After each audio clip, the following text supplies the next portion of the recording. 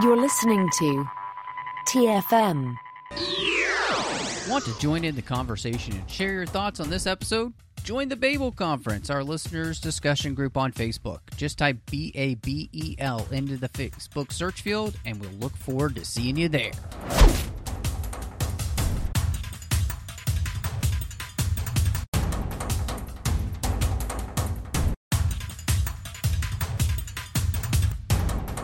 I'm here to talk to you about the Avengers Initiative. And with me to help me assemble the Avengers, John Mills. Indeed, and this time I would say that I have the most stylish outfit since the entire journey began by this point. Really? I finally got a cape. I finally got a cape. Well, that's true. We all know that capes are pretty cool. Is this our first superhero in the Marvel Cinematic Universe with a cape that we've encountered up to this point? It is. It absolutely is. Wow. Yeah. Good. Now, that's of course discounting all, Magneto doesn't count because he's not in the MCU. Right, exactly. Don't try to actually us on this. This is our first MCU character with a cape. How about that? It's absolutely true. And there are a lot of capes in this movie because everybody has a cape for the most part. I mean, Loki has a cape. Yes, Odin has a cape. It's a cornucopia of capes, indeed.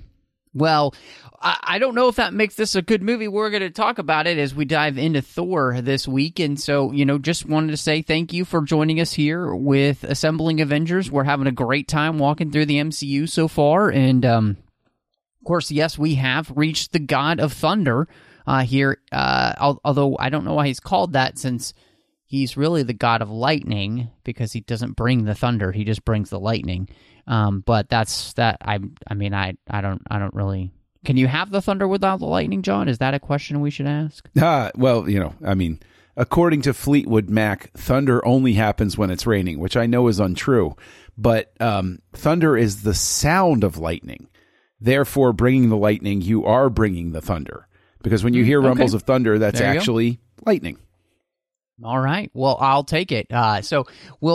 Thank you again for joining us. Of course, just make sure you're subscribed to the 602 Club and you'll be getting the Assembling Avengers. Hey, if you're liking the show, give us a star rating review and Apple Podcasts. Help people find the show.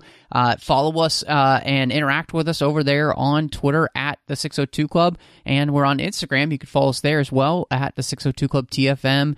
You can join the listeners only discussion group on Facebook called the Babel Conference. Just search for that and you can talk to listeners from all over the world. We have so many different shows happening here on TFM, and of course you can find us at trek.fm online. And if you like our shows and you want to make sure that they keep coming to you, and we definitely need your help, you can go to Patreon at patreon.com/trekfm and become part of the team and keep all of the quality content we've got coming for you. We want to bring you more, but we've got to have the money to do it. So again, that's patreon.com/trekfm. So John, before, we even get into what our first experiences or anything, there's some interesting behind the scenes stuff with this movie. And it's a movie that honestly they wanted to make, the Marvel wanted to make for a while. Obviously Marvel's rights bounced kind of back and forth between different studios and everything because, they didn't have a studio at the beginning, as everybody knows, and so they were selling different properties to different studios to be able to make movies out of to make money, basically, because that's what they needed at the time. And the closest they got really before making this movie, there were a couple of directors that they were really interested in. They had a script for, especially, and the first one was, it's Matthew Vaughn with this script, and the idea of the script is it's the story of an Old Testament God who becomes a New Testament God. And I'm thinking to myself, wow, that sounds fascinatingly interesting as an idea for the character of Thor, especially with Matthew Vaughn as a director. Yeah, well, we would just have to wait a little bit to get that with The Dark Knight, I guess. But, there is there are so many different approaches. Thor has always been like a big draw for Marvel Comics. I really think that what they did in the comics by having Thor at all, I always loved Thor in the comics. Thor was just cool. I love the way he looked. I love the fact that he was from Asgard. I love their, eventually in the Ultimates, which of course MCU borrows heavily from, their eventual explanation for Asgard. I thought it was really, really interesting. But if we're talking about in development, are we going to go all the way back to the TV movie where Thor and the Hulk teamed up? I did read about that, the idea that they had thought about this being a TV movie, and I didn't want to go all the way back to that because honestly, again, this is one of those properties that was kind of in development hell for a really long time. Yes. And by the time that the MCU was kind of around, they actually asked, and this was really interesting too, Guillermo del Toro, to direct this movie. And he really wanted this kind of very dingy, Valhalla-like Vikings in the mud type of film, which, I mean, obviously is the complete opposite of what we get for Asgard here. And, of course, he leaves this film to go do the Hobbit, which he doesn't ever get a chance to do with all the rights issues there, and that's a whole other podcast. But I personally find myself with these two directors being very intrigued as to what they would do. Obviously, Matthew Vaughn is a very good director. We'd seen him work with the Marvel properties before with X-Men. His work there was, I thought, great in First Class. We know what he can do, obviously, with his own work. He's done the Kingsman movies, which, whether I like them or not, they're slick, really well produced, great action films in that sense. Definitely have a sense of style to them. So I think he could have done a great job. And then Del Toro, I mean, he's so good at this genre in the first place. He's very good at what he does. And I know that sounds dismissive, but there is a 100% chance that his movie never gets made in the MCU. It is dingy, dark, grungy. I'm like, maybe if it was part of the Snyderverse, we could see his version of Thor, but not in the MCU, not in the candy-coated action hero genre. I mean, literally, putting the MCU together, the whole goal is to eventually make a money printing machine, and you're not going to do that with singular artistic visions. You're going to do that with mass-produced guarantees of consistency above all else. I would say, though, if it was going to happen, it was going to happen here in Phase 1. Sure. I think that's the only place it probably really would happen. And although, I mean, it'll be interesting because I do think that we do have some directors who are able to create a vision for their film that doesn't just feel like a blueprint, even throughout like Phase 2 or Phase 3, those kind of things. So that I think is going to be interesting. But to me, both of those directors sound, really interesting, and I would have really enjoyed seeing, what they would come up with. They, of course, with Del Toro out of the mix, they go with Kenneth Branagh. And so, I mean, that really leads us to the fact that this movie gets released. And I got to ask you one more question before that. They offered Daniel Craig the role of Thor. That would have worked. You think so? I do. I think that would have worked. I mean, because he seems like a totally different type of Thor than the one we get, obviously. Yeah. I mean, he's going to seem more serious, I guess. Serious? Yeah. Yeah. He's going to seem a bit weightier. Hemsworth definitely brings a different type of energy. But at the same time, we can go back and forth when we talk about Hemsworth's performance as to what its strengths and its shortcomings might be. But yeah, Daniel Craig, it's a different movie, but I don't think it's terribly different. Character's still going to go on that arc. I think that probably it'll be a little less jokey when he comes to Earth and stuff like that. Yeah. Probably because his energy would just be a little bit different. Well, and I mean, obviously, we both have seen, Casino Royale, and when he comes out of the water, I mean, he looks like a beefcake, just like Chris Hemsworth does when he takes off his shirt in this movie, so not quite to this extent, but I'm just saying he can definitely pull off the role physically, for sure, Daniel Craig, and I think you're absolutely right that I think there would be more gravitas to the role immediately with the way Daniel Craig would probably play him. And at the same time, I've seen other movies where Daniel Craig also has a very funny side to him. He has a wicked sense of humor. So yeah. I think he really could do both. Yes, but I still think we get a more serious Thor with Daniel Craig. I think also Absolutely. His physique would have been more solid in terms of portraying somebody I would see as someone who's been in war. Right? Hemsworth looks like a sculpted young guy who goes to the gym all the time. Daniel Craig's physique looks like a sculpted, rugged guy who has killed people before. I think that's just the difference in their body. He looks more like a rugby player, honestly. Right. Whereas Hemsworth looks like just a guy who weightlifts to look good. Which is, sure.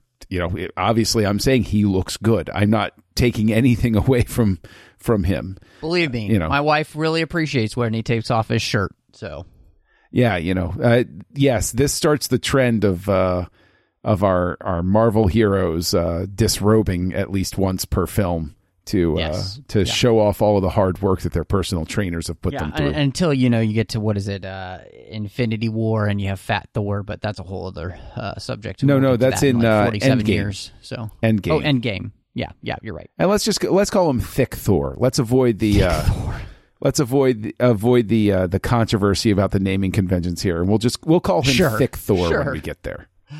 So this kind of brings us to then the first time seeing this, and so far you haven't seen any of the MCU in the theater, correct? And so was Thor? Was that the first one that you saw in the theater? It was. Really? That's fascinating. I'm not kidding. I loved Thor. The thing is, Iron Man 2 I was waved off, but the other ones, like in Iron Man, I was just like, I've seen enough superhero movies, so I didn't catch the hype. Hulk I would have wanted to see in the movie theater, but couldn't for various reasons. Iron Man 2 I was waved away. This one, I love the character of Thor growing up. I think Kenneth Branagh's a terrific director. I was intrigued by whatever angle they were. Hamlet alone. Yeah, I mean, come on. Dead Again's great as well. His Henry V is amazing. All of these things that Kenneth Branagh has done are solid. Like he's got a solid resume. Right. I'll go see what he does. And additionally, knowing that they were drawing from the Ultimates by this point and liking what they had done with Thor and the Ultimates, I was like, I'll check that out. That sounds good. So I was on board, and I definitely went to go see this in the theater. What about you? I mean, at this point, I had seen all of the MCU films in the theater, and I was excited about the idea of Thor because me, and if listeners don't, I love fantasy stuff. So I mean, I love Lord of the Rings. I really enjoy like Game of Thrones. Like I enjoy these type of that genre. The thing that turned me on to fiction as a kid was actually The Lion, the Witch, and the Wardrobe. So for me, the idea of a mythological hero inside of the MCU was super exciting. Like I went into this movie thinking to myself, I'll bet Thor ends up being my favorite. Just because of the genre from which they're pulling it from. Now, I think I've mentioned here before, but I'm not overly familiar with Marvel Comics the way I am with DC. I hadn't really read any Marvel Comics up to this point, and so I didn't know the source material coming in. So the best part about this, I think, for me with the MCU is that I didn't have any expectations other than like what a trailer would give me. I didn't come in with expectations of okay, this has to be a certain way because they did this in the comics. No, I'm just going in as a normal viewer who doesn't really know anything other than the fact that it's connected to the rest of the stuff we've been getting, and I know the character of Thor mythologically from Norse mythology. Right. So, and because of that, I come in very excited for this movie thinking that I'm going to absolutely love it. And so I remember being in the theater and just being really excited to see this movie. And so, and, you know, like all the Marvel movies, you know, pretty great experience. I can't remember if, you know, at this point, 3D was a big deal. And this movie had been post-converted into 3D. I can't remember if I saw it in 3D or I definitely would not have. Because I hate post-conversion 3D with an absolute passion. Like, I hate it. I hate it. So I definitely saw this in 2D, nice. is the point of that one. So and you know, in all honesty, I probably saw it at least once in 3D is my guess at the time, you know, because it would have been a thing that I would have done back then. You know, nowadays, I'm not going to see a movie in 3D unless it's been shot in 3D. And honestly, they don't really do 3D anymore. But this was back when everything had to be in 3D because that was the way, you know, movies were trying to get you in. Around 2040, when Avatar 2 finally actually comes out, will be when they try to resurrect 3D again, because it goes on a 30-year cycle. 1950s was big for 3D, 1980s, 2010s, 2040s will be back to 3D. You know, it's funny because I was creating the schedule for the 602 Club, kind of looking at things that are supposed to come out next year, and Avatar 2 is supposed to come out, I believe, next year. I thought it was supposed to come out December of this year.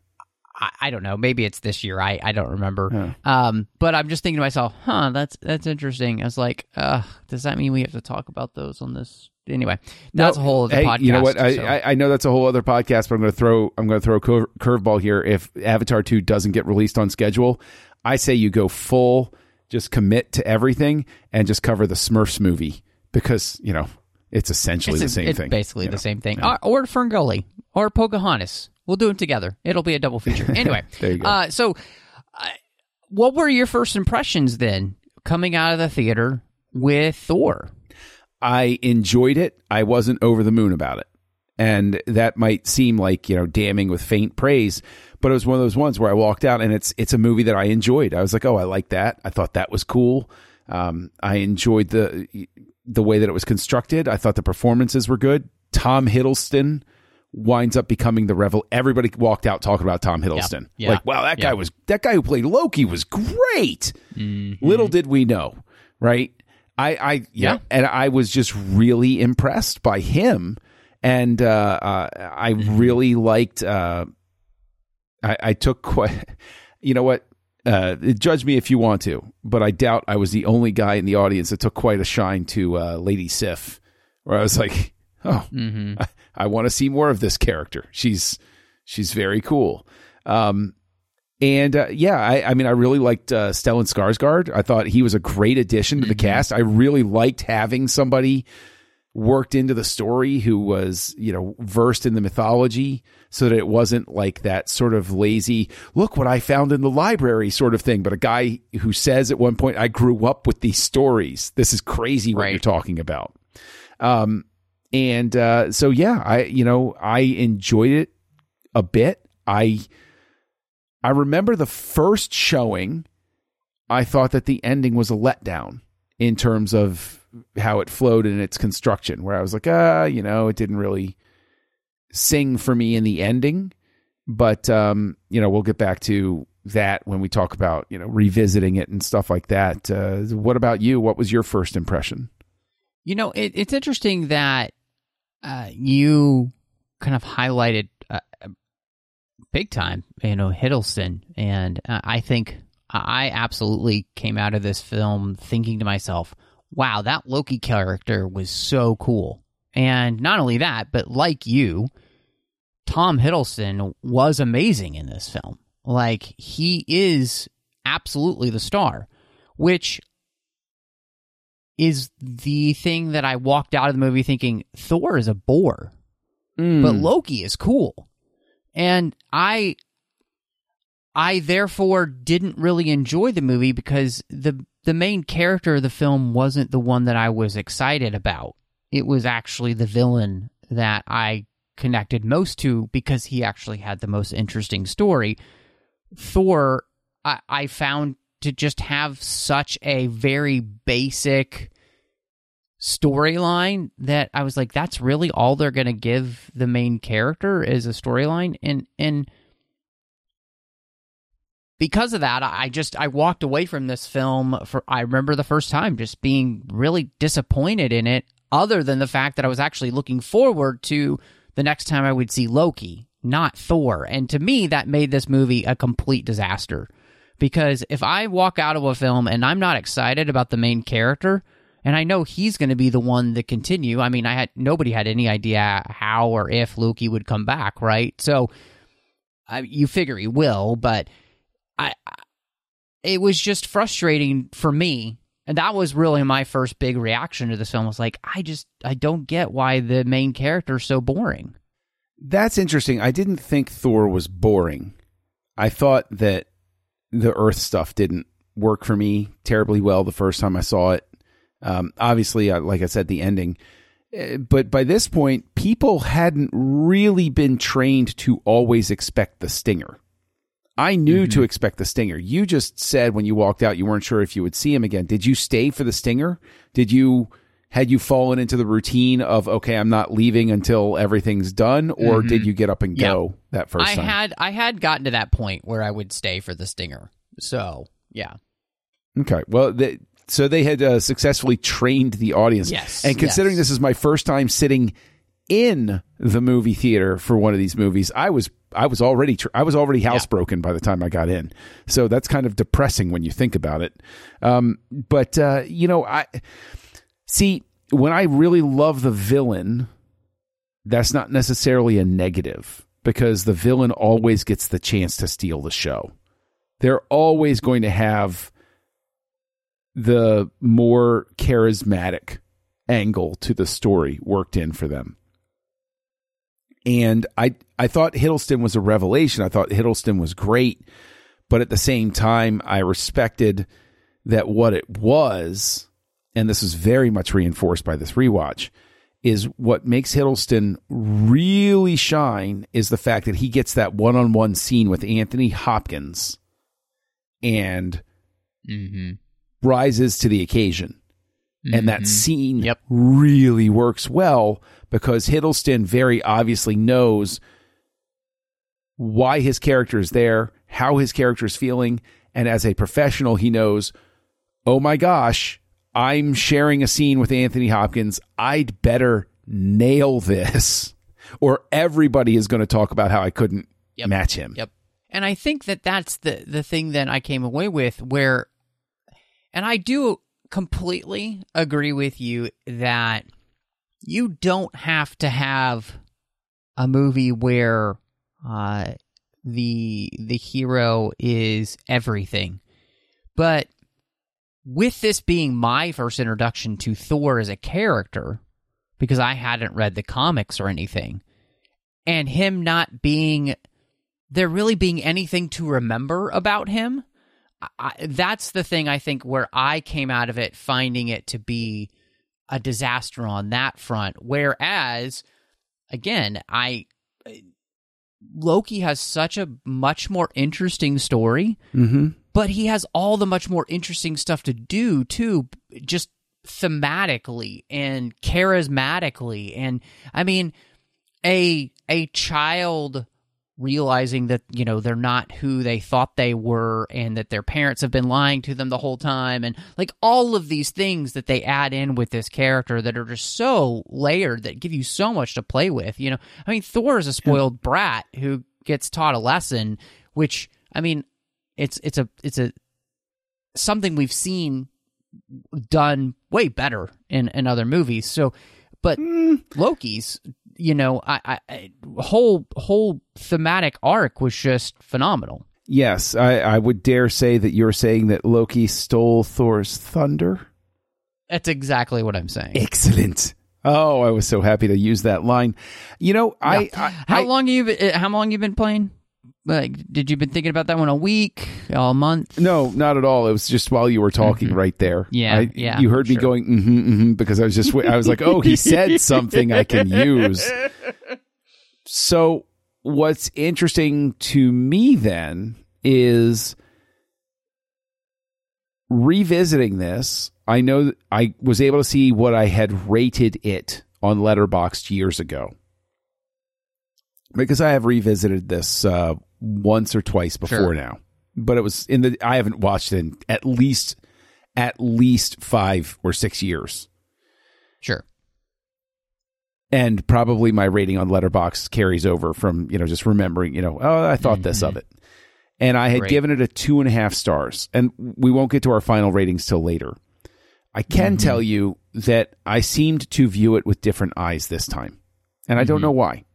But I definitely saw it differently than my first impression this time. Sure.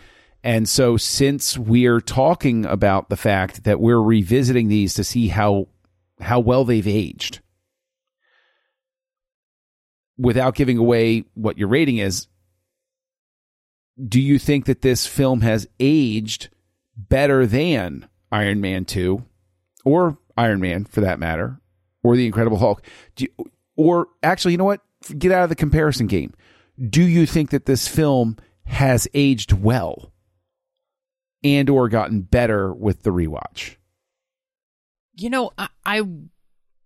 It's interesting because I'll tease that it does go up a little bit, but it is more in comparison to the rest of what I know from the MCU, more so than necessarily the film itself. And I do think that Hiddleston's performance here covers a multitude of sins for the film, and I enjoy watching his arc so much in the film that I was able to kind of be a little bit kinder to it. And I think in the rewatch of it, we just came off Iron Man 2, and I'm thinking to myself, well, which would I rather watch? Because we're watching him so close together, too, it gives me that opportunity to really be thinking about how it just plays as a movie itself. And I don't know, because even as I'm talking, I'm also thinking of things that really, really bothered me this time that didn't probably in my first viewing, that I might have to go back and take that raise I gave away, because there's some things in here camera-wise that I really got annoyed with. Interesting. That's interesting, because I wind up going in the opposite direction, because I was struck that of the MCU movies we've received up to this point, I actually thought that this one was the most interestingly lit and the most interestingly photographed, because there was something more going on than there was in the previous, in the sense that I really liked the fact that they made the choice to use Dutch camera angles. I hated that. Absolutely hated it. Well, it was terrible. That's, okay, no accounting for taste sort of thing, but the way that they layered the colors worked really, really well. I thought that this was actually a visually interesting film to watch. Like, I could turn off the sound, and there are some very interesting tableau. There are some interesting color treatments and contrasts going on. While the CG does not age terribly well, unfortunately, in certain moments, I still thought it was a very visually interesting movie to look at. And the director of photography of this actually went on to work with Branagh in Cinderella and Murder on the Orient Express. And I can just tell you, I like this guy's style. I like the way he uses color in his shots. I like the way he composes scenes.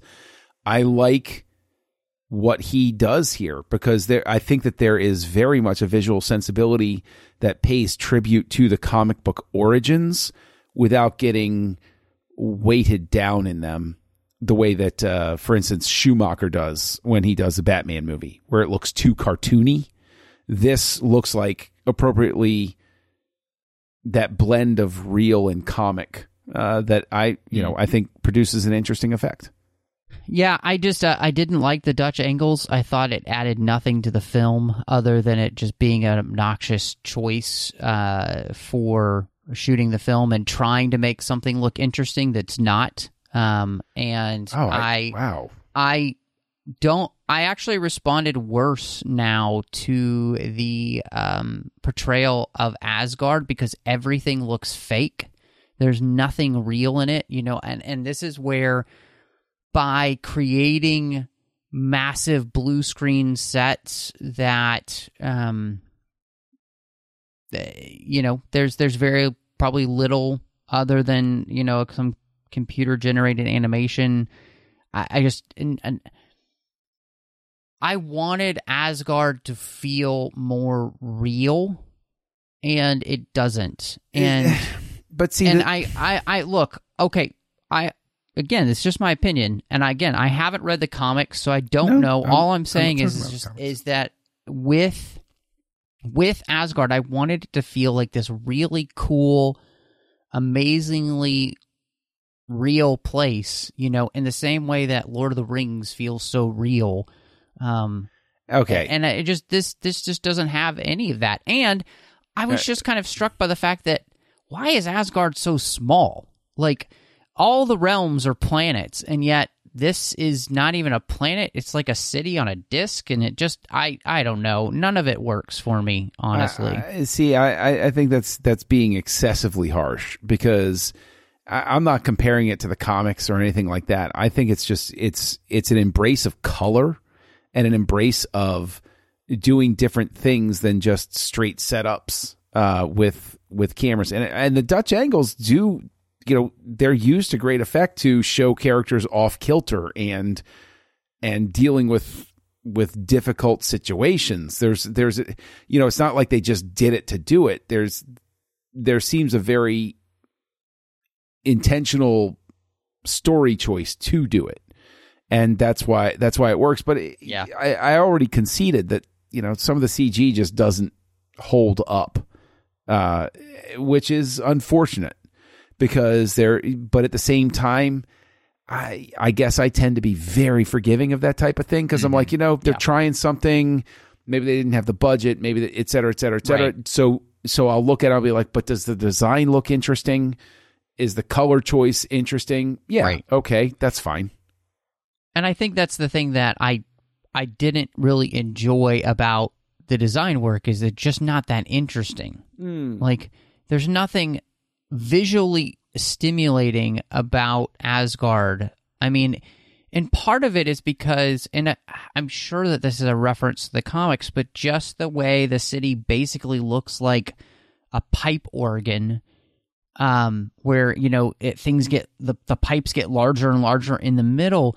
There's nothing grabbing my attention to say, oh, that's cool, or oh, that, it just looks vaguely spacey and like somewhat like, I wish that they had embraced much more a design sense that referenced more of that Norse feel, while at the same time making it grand. And like, when they walk into the throne room, it feels like it should be amazingly cool, and yet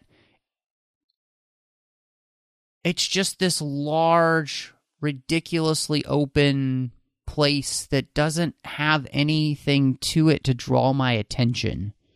And so I think let me present a counterpoint. Let me present a counterpoint to that, because in Thor's introduction, in that moment, he's the one that's the splash of color. So I think it's interesting in the fact that it just like a comic book would have a wash around it and varying shades of a color, and then have that one character pop.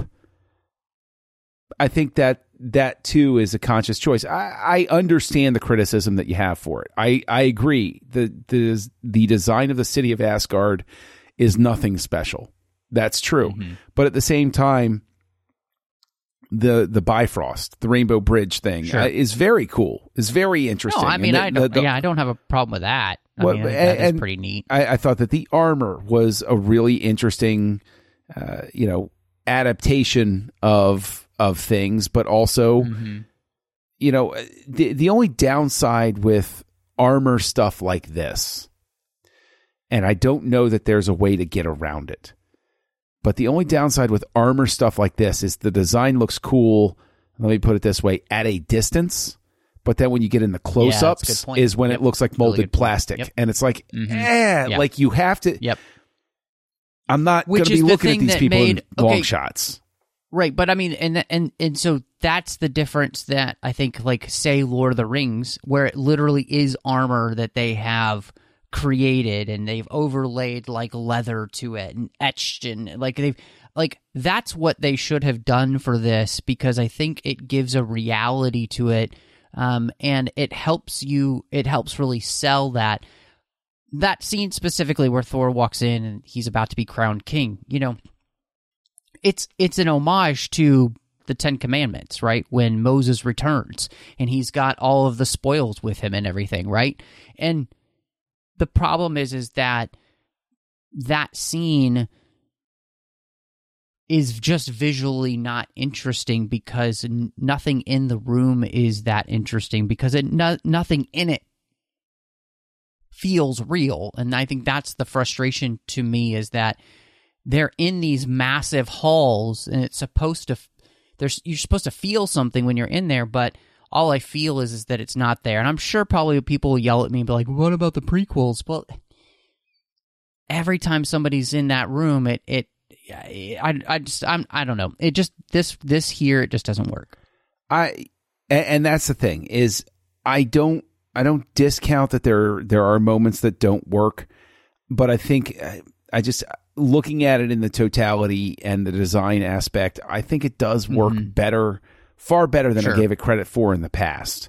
Yeah, and I'm definitely glad to hear that it works better for you. I mean, I'm not going to discount that fact, because I know that's a big deal. I know, but I always bristle at like that better for you sort of like phrasing, because it's like, it's not because I'm being too nice here. It's like, or maybe it is. I don't know, because it really is one of those things where I'm looking at it from the perspective of what I think is fun about this movie. Sure. Is that Branagh comes at it as if it is a stage play and that it's a Shakespeare stage play.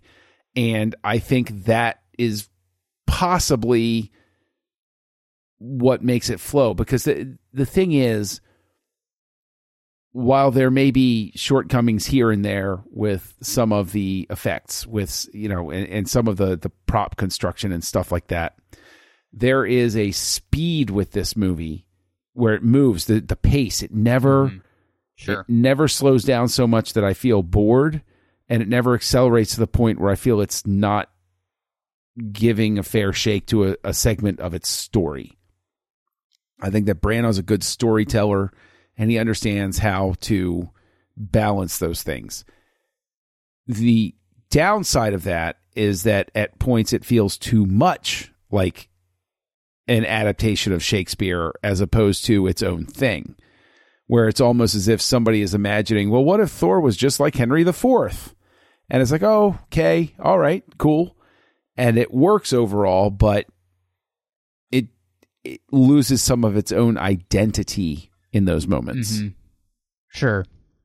It's interesting that you say that about the speed of the film itself, because I'll disagree with you there, because I don't think that this film gives enough time or weight to things to allow me to feel the changes in the characters that are necessary for me to buy the storyline at the very end, because I don't think we spend enough time or give enough time to Thor on Earth for me to buy that his whole outlook on life changes that quickly.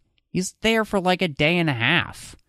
Like, that's not enough time to completely turn from being a complete, narcissistic a-hole to being somebody who is now going to be sacrificial, which I love that thematic element of the idea that somebody turns into being the hero that will be willing to give up their life for somebody else, right? That's one of my favorite arcs.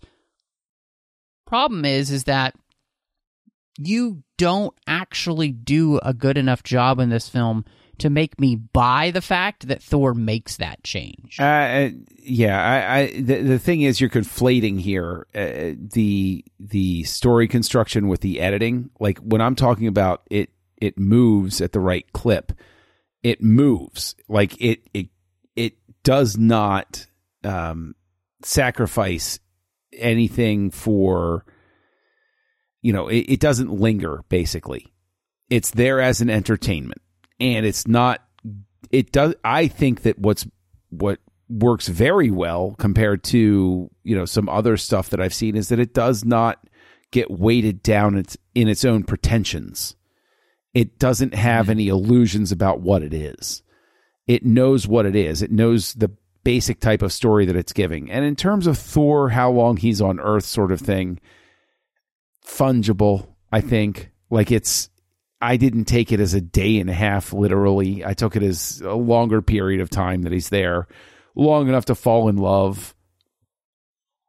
But even if you're like, oh, well, he fell in love and it was one day, it's like, well, that's a story we're used to, that, that love broke his heart open. He was always a good guy inside, and love broke his heart open, and he realized his mistake. Mm-hmm. And all it took was just that moment of realizing, how terrible he had been.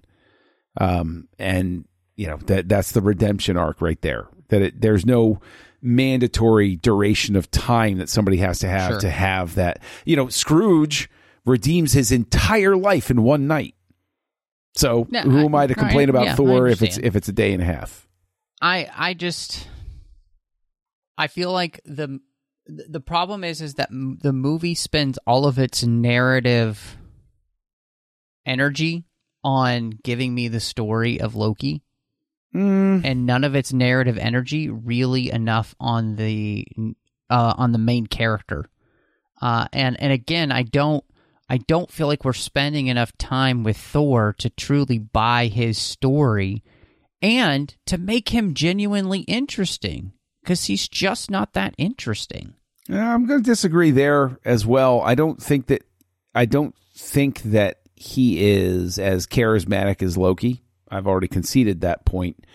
But I think showing Loki's, origin story as a child doesn't mean that we got less of Thor. It's that Thor, we get plenty of setup for Thor from the get-go. And that scene where they go off and he impetuously runs off and almost starts a war and starts, fighting everybody without, he's using his heart instead of his head. And then Odin has to show up and bail him out, sort of thing. Mm-hmm. That's my origin point for him. That's plenty of time to learn all about Thor. And, and then counterbalance at the end when he's willing to lay his life down for everybody and say, you know what? No. Sure. It's fine if I go. You guys need to get away. And the thing is, I'm not trying to do a pitched defense of the film per se, but I do think you're being a little too hard on it in those specific terms. I really do. And I think that it's an interesting experience because I do think that this is one of those films that is, because it's aged better from my perspective, and because it did prove to be emotionally affecting at certain points. Again, because I think Branagh knows how to tell a story in an efficient, straightforward manner. Odin's tear running down the side of his face. Loki's legitimate sense of betrayal, but then he's also a jerk. The battle at the end, Loki his departure at the end. I think it all works pretty darn well. I think the thing that doesn't work in this movie that I'll call out And the thing is, before we go, we'll definitely have to talk about the music. We always seem to leave that to the end, unfortunately. But I think the thing that doesn't really work terribly well is the fact that I don't have an ounce of chemistry between Natalie Portman and Chris Hemsworth. I don't buy them as people who are falling in love. I don't feel any sort of like electric thing. I felt, and I know everybody's gonna roll their eyes at this one, but I felt actual chemistry between Natalie Portman and Hayden Christensen. I did. Go ahead and say what you will. I actually found there to be chemistry between those two, whereas here this is just two actors in their roles, sort of thing. I think there's one scene where there's a little bit going on, but it never quite hits that sort of thing. But then, Sif and Thor, Jamie Alexander and Chris Hemsworth really seem to have a legitimate chemistry. And I think that also undercuts a bit of the work with Hemsworth and Portman, because I see two actors who do have that sort of electricity between them, and then two actors who don't, but the two actors who don't are the ones that have the love story, and it's just a little disorienting. What do you think about Hemsworth and Portman's I think that together? I think maybe that's one of the reasons why I just respond so badly to all of the Thor stuff. Maybe,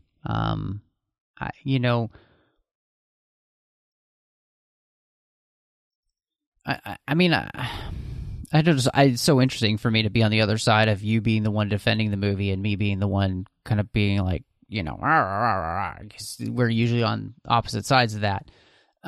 Only when it comes to Zack Snyder. Well, but I won. So, did you? Let's not let that be forgotten. I did. Actually, Zack Snyder won. That's who won. Yeah, that's what I was going to say. It's like that's the real winner. Yeah. I do agree with you. I mean, I don't feel tons of chemistry between him and Portman, and I think that's really disappointing. And I mean, that is a huge part of the whole Earth sequence not working for Thor. For me, because you don't feel there being this immediate chemistry between two people where you sense that they're just like, they were thunderstruck, right, with love. That doesn't happen. And so all of the rest of the stuff I feel more chemistry with him and Stellan Skarsgård. But see, as bros than I do with him and Natalie Portman. I concede that as well. The one thing I'll say is that it's an interesting reversal in a sense, in that I think we're used to a male character being awestruck with a very attractive female character, and in this it's reversed, where Thor is sort of unaware of her until he spends more time with her. And she's, she is right struck with him. By him, yeah. And I think every woman that sees him is all struck by him. So, And, I'm just glad that we haven't mentioned the whole meow meow thing, because meow. I hate that joke so much. I hate the joke so much that I wish I had a time machine to go back and erase that joke from the film, like secretly, like they ship it off and like, here's Prince of Thor. Yeah. And like, I get right to the negative cutter and I just cut that line right there before it gets there. Well, can we talk about the fact that, there's so many good people in this film. And I think one of the other things about the movie that drives me crazy is that, like, so many of them have nothing to do.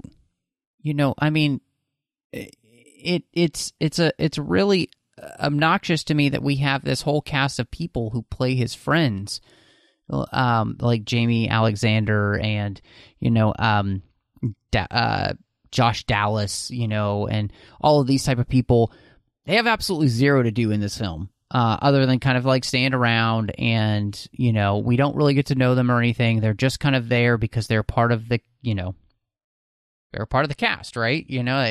They're part of the characters that come from the comics that we don't get to do anything with, which is really disappointing. You have Rene Russo as his mother, literally nothing to do in this film. I don't even know why she's there. You could have not had her in the movie and it would have been fine, because she has 6 lines and it's disappointing. So I think all of that drives me crazy about this movie. And part of that, and I will be honest, I would much rather this movie had taken more time with itself and given me maybe even just 10 more minutes of character moments so that I could actually care about some of these characters more, because of the relationship between him and Portman, him and Jane, I don't have any connection with them. I don't really have any connection with his time on Earth then really that much. And I don't have a strong enough connection with Thor and his friends to really get them following him doing really stupid stuff all the time. I disagree on that. That's another thing. My wife said too. She's like, he's just a dummy. No, I don't agree. I don't agree with that at all. I really don't. I think that Thor goes on a much more interesting arc than that. I think than the way you're portraying it. And again, I'm not doing a pitched defense of it, but the simple fact is that there isn't a false note on the scale that I'm hearing you give it, right? Where there are things, again, that I've conceded don't work particularly well. I was the one that called out, Hemsworth and Portman at first, right? And the ending didn't really, mesh for me particularly well with the first viewing. There were still some structural problems with it. I think that going through your comments as I listen to you, I think that probably what you're reacting to is something that I didn't react to this time as strongly, maybe because my perspective on the MCU, where we are in the journey, maybe there's something psychological going on. This is setup, right? Phase 1 is all about setup. And I think that probably what's happening here is I'm cataloging it that way on some sort of subconscious level. I'm not trying to be like Freud here or anything like that. But basically you're bristling at the fact that, Rene Russo's only in it for a handful of minutes. But they know they're going to use Rene Russo later. So she's in a Mace Windu type of role. And Loki is big splash. Why does he take so much attention from Thor? But even just looking at the stinger, we know Loki's going to come back. And I know already Loki's going to be the major villain in Avengers, right? That we're hurtling toward at this point. So maybe there is some sort of factor there where I'm just looking further down the line and I'm just sort of cataloging it that way. I'm not saying better than, I'm not saying it's good, I'm not saying it's bad. I'm just saying it's a different lens through which to view it. And maybe that's the lens I wind up unwittingly viewing it through. And so I'm, forgiving some of those sorts of things. I don't know, maybe. I think that this movie doesn't do a great job of introducing the main character in a way that's interesting. And I still feel that way. It's one of those things where my original reaction to the movie hasn't changed all that much and maybe my reaction is also based on the fact that the character never gets better than this. When you're looking at the future and retroactively, I'm also looking at the future and thinking but I don't ever feel like I like Thor any more than I like him here all that much. Now, Not to say that Thor doesn't get some cool moments, you know, in movies or whatever. There's some things that he does that are decent, but it's like the character himself. I never really care about him as a character all that much. And the only time I think that's the case is like it could possibly be Endgame, I think, where it's like they finally dealt with the character in a way that made him like come. It might have been Infinity War. I get them mixed up. Anyway, but where it's like they finally allowed the character to react to things in a way that felt so much more real and so much more right for the character, and it just something clicked in that moment. Here again, like I think the thing that I bristle at is that everything happens so quickly for the character, and I almost want more time to be spent. Maybe I want the movie to spend more time on Earth to give him the opportunity to really struggle more or something. I don't know what it is, but it just doesn't. See, it never coalesces for me as an arc, and I just it's frustrating. Yeah, I don't know. I don't know. I honestly think it might come down to one of these taste things, because again, I don't take it as literally like he's on Earth for 90 minutes sort of thing. Like it's very much a time compression sort of thing happening. And I don't see it as, you know, as quick as all that. Sure. I mean, don't look. Like this is one of the places where it just comes down to like how you react to something, right? And I don't. Yeah, I just in the context of things, I don't think that this story benefits from any more time on screen. And that's probably why I appreciate the pacing. Is after a certain point, you've seen an arc like this so much that there's no point in not just putting your foot down on the accelerator a little bit and saying, okay, you know, we're going to get there.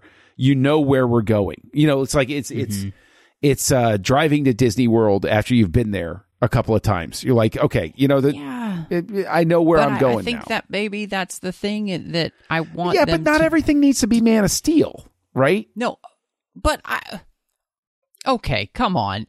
What I'm saying is that you can do it well.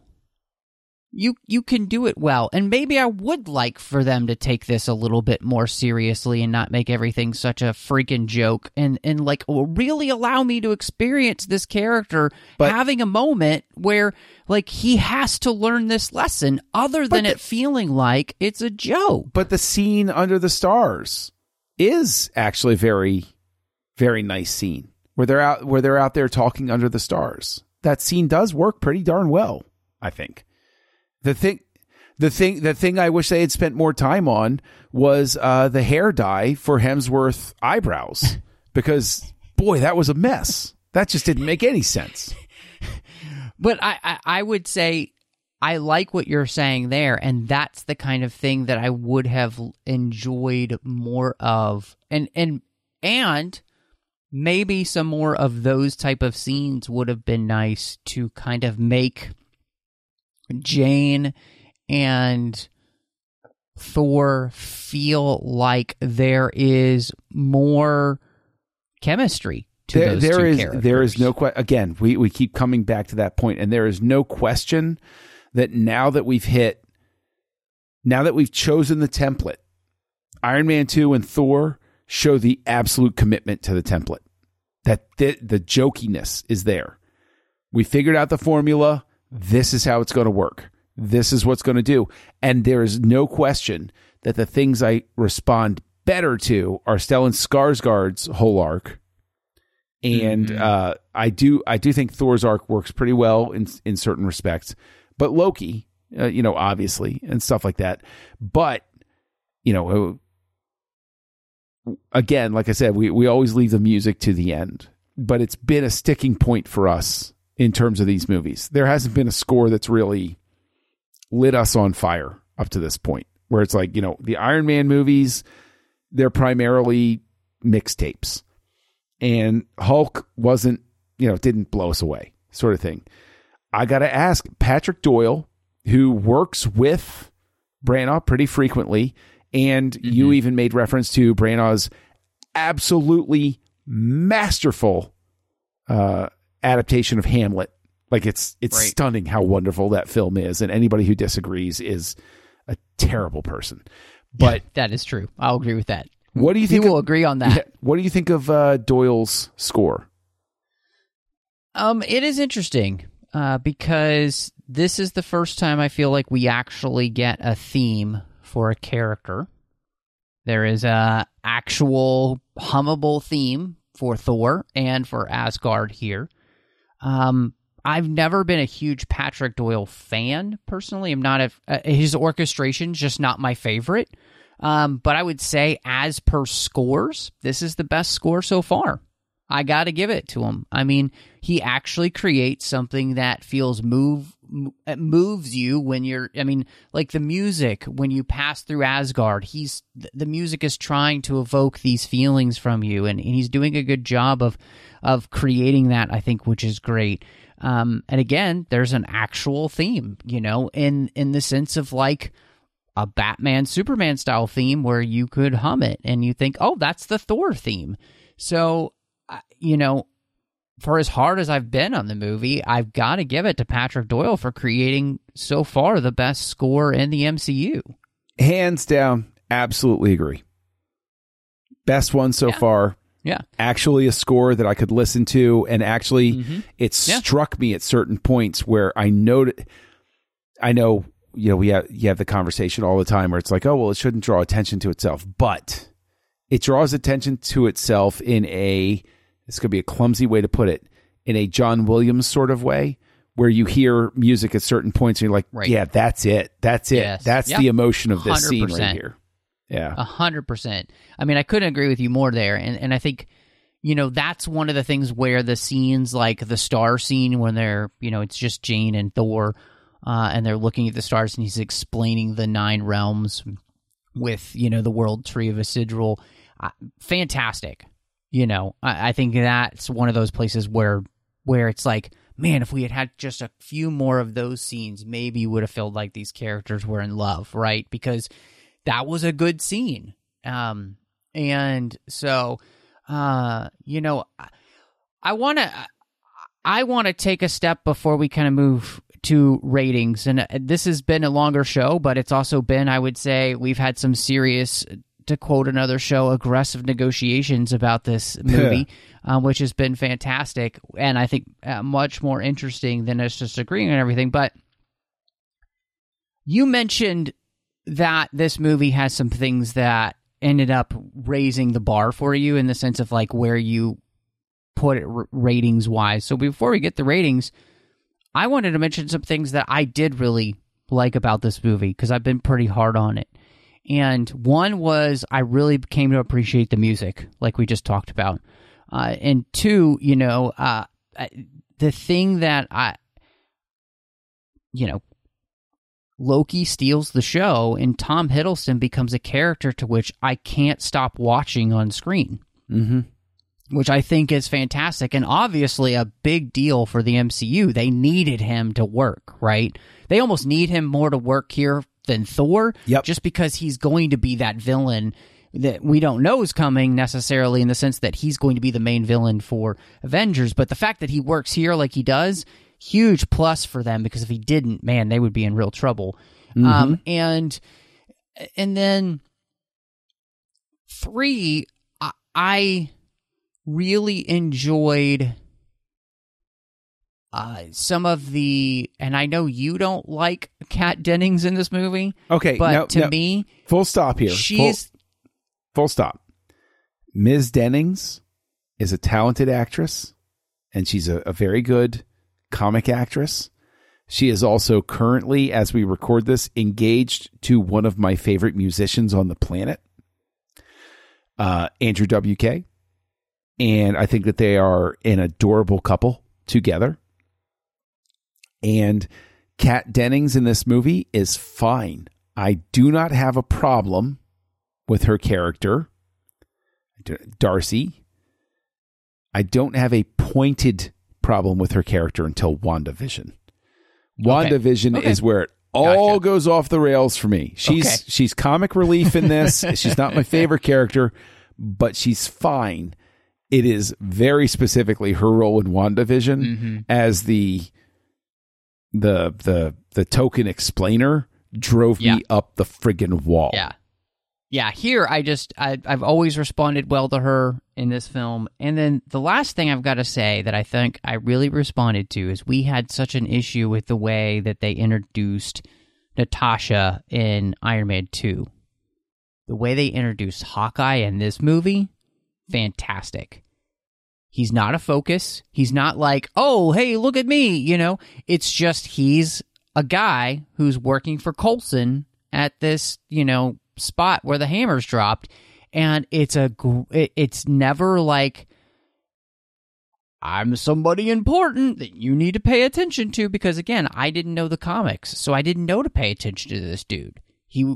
And so when I just see him later on, you know, in Avengers, I'm like, oh, cool, right?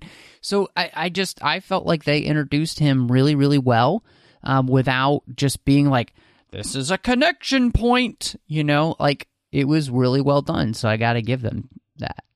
All right, good. I'm glad that you could find your way to saying something positive. So I'm curious. Yeah. I'm curious. I'm just teasing. You're Mr. Positive. You're always Mr. Positive. I try to be, you know, I think it was okay. You know what? I'm going to call this out. This is the thing that blows my mind. Is you're hacking on this harder than you hacked on Iron Man 2. And that absolutely, and by your own admission, you'd rather watch this again than Iron Man 2. So I'm like, bro, what's up here? Like, so like really, you got to tell me what your rating is. Yes. And to answer that question, though, first of why I'm hacking at it is that I think I see more potential here. And I came into it originally, just originally, hoping to love it. And then when I didn't, I think that's what made me frustrated. And so the movie let me down in that sense, you know? So, I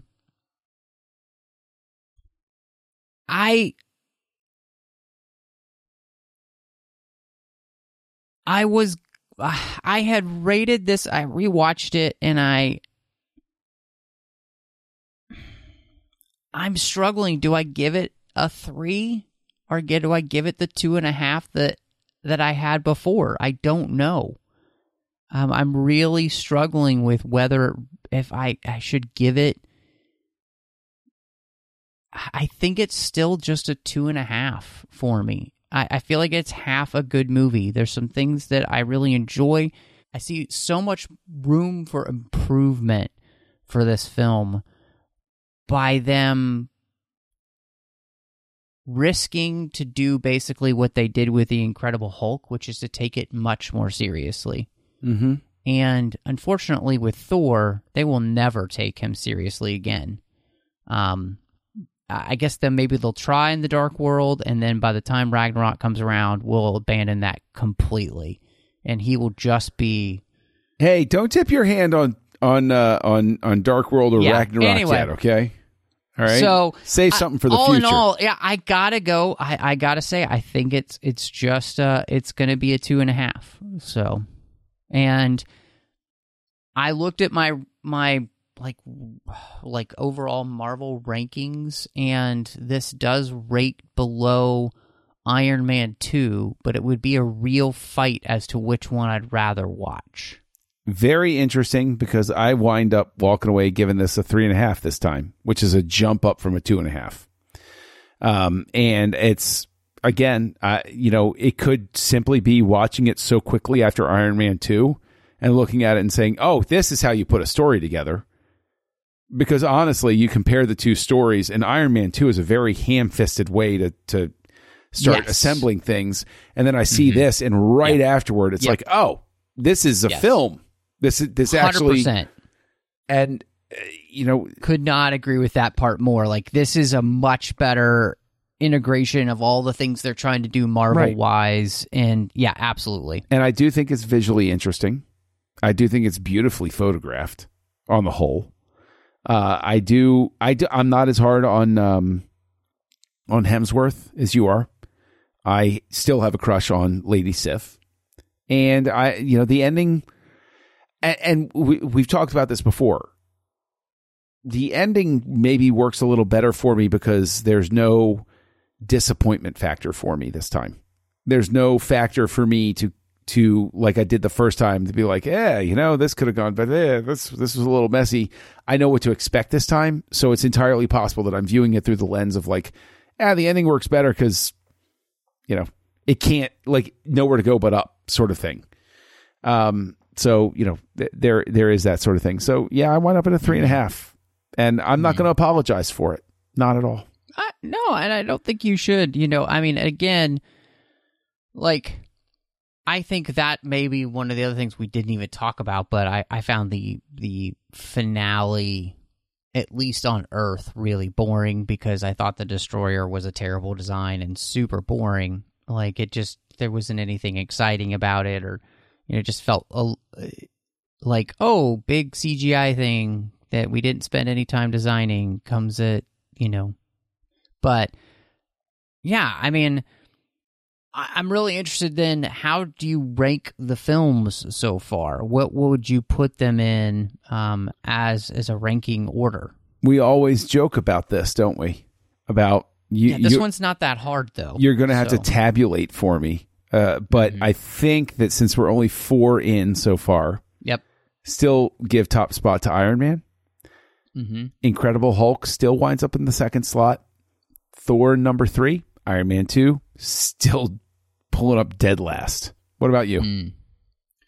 Well, I think the only thing that's different is I got Iron Man, of course, and Incredible Hulk right there at 1 and 2, and then it's going to be Iron Man 2 after that. Okay, and Thor after that. And the reason is no. And remember, I said that when we talked about Iron Man 2, the thing that I wouldn't want to rewatch that movie, but if I did, it'd be because Robert Downey Jr. is so much more enjoyable to watch here than the main character in this movie, Thor. So Disagree. I'm struggling between disagree. if I want to see a movie about a hero and it's those two movies, like, it's going to be Iron Man 2. Right. If I want to watch the movie about the villain, it'll be because Loki is in this movie. So, it's... wow. See, the thing is... It's a toss-up, really. People frequently talk about my ability to commit to the bit, but I'm in the presence of a master of committing to the bit right now, because there's no realm of the 9 realms. In none of those realms is Iron Man 2 a better movie than Thor. Not a chance. No way. Not no how. So... No, you know what? Let's just pull the plug. Why don't you tell everybody? No. We're going to tell everybody where they can find us online, because you've devolved into insanity at this point. This is I don't even know who you are anymore. Can I at least say that on the ranking scale of all MCU things for me, like, it's Iron Man 2 and then Thor is right below it on the list. Doesn't matter. So it's like, no, it's not like. Anyway. Like, seriously, you might as well have just told me that the tree controls, like the electricity in my house or something like that. It just doesn't even make sense. No, I'm sorry. Just. Don't apologize for your nonsense. Really, no. If nobody has fine. not picked this up yet, I have a really hard time with this movie. So I just do. I picked up on it. But the simple fact that you admitted earlier that it's a better movie than Iron Man 2, but you still rank Iron Man 2 above it. Come on, man.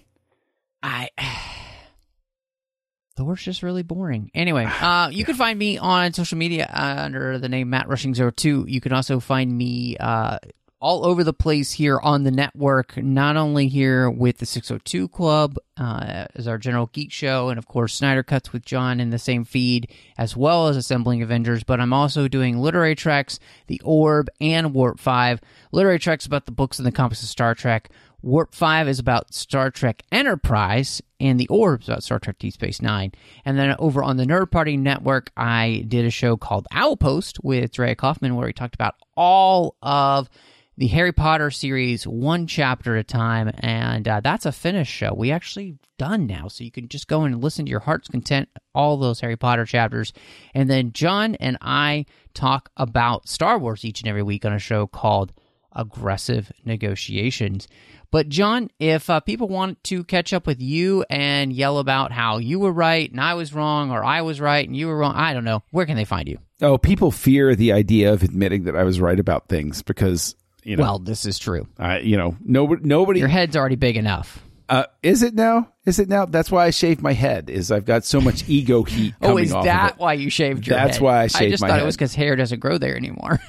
God shaves the top, I shave the sides, okay? That's the way that it works. So you can find me out there as Kessel Junkie, KESSELJUNKIE, wandering around the internet, using that username as much as I can. Letterboxd, I have a lot of fun over there. And you can, of course, find me, as Matt said, appearing over on Aggressive Negotiations, a Star Wars podcast over on the Nerd Party Network, and also on the Nerd Party Network as one of the co-hosts of House Lights, where we look at the work of directors, whether it's their entire body of work or by decade or whatever other combinations we like. So that's where you can find me. Well, everyone, thank you so much for joining us. Avengers!